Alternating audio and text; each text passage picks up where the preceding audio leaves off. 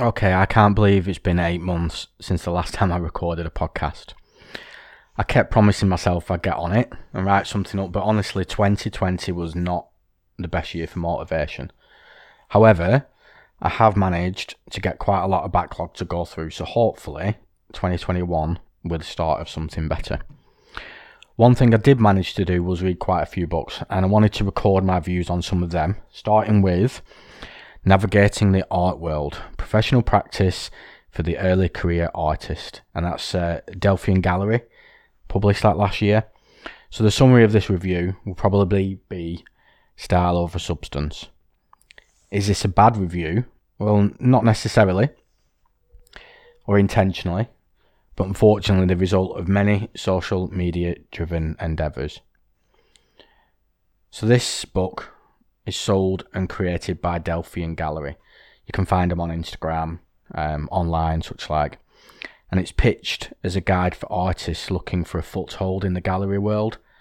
And the verbose title clearly describes a map-like experience for burgeoning creatives looking for some kind of breakthrough into the world of professional representation and validation that gallery exposure can bring. Now, as I'm describing in the opening sentence, this is not a negative review, but more of an attempt to manage the expectations of those who are looking for that fresh perspective, a strategy to reinvigorate their drive and career. So let's start with the positives. The book is well made. There's obviously attention to detail and quality put into producing the editions, and it doesn't suffer from typical low print run issues.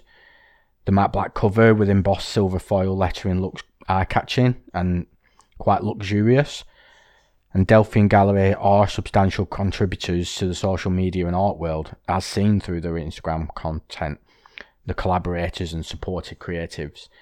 In other words, a great resource for discovering new works and conversely, hopefully their advice. The content, the information inside the book is relevant, it's timely and useful. There's a lot of good practice to be followed on presentation, creation, curation and publication. Delphian's investment in finding and supporting new artists, as mentioned above, they do actively seek out new talent and work to develop and support those emerging talents, which is positive, which should not be taken lightly. Unfortunately though, I feel I'm having to lean heavily on the production quality of the book to find positives to promote, and that is where I feel the main issue lies.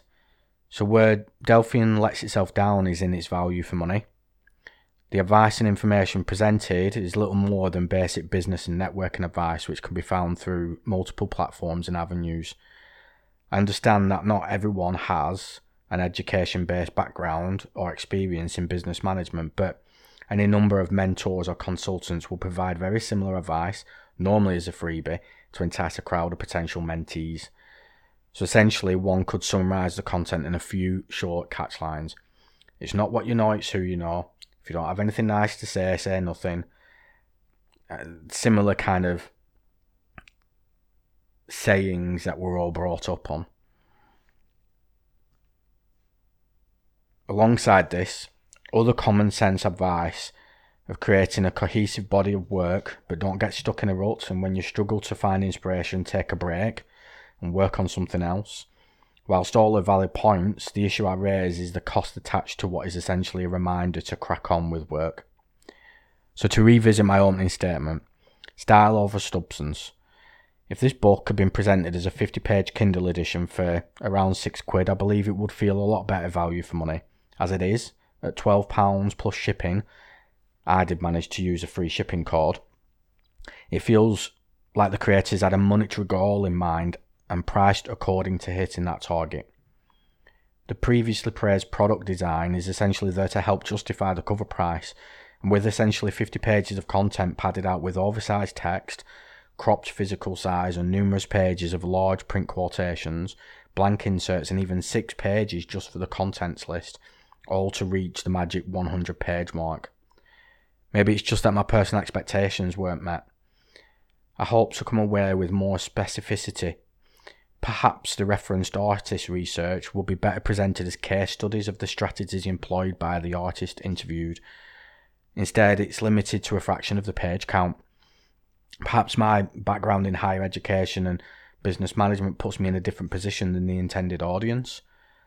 I do, however, stand by my opinion that for £15, including the postage and packing, I feel a little shortchanged. I would have rather seen a much lower page count and production cost.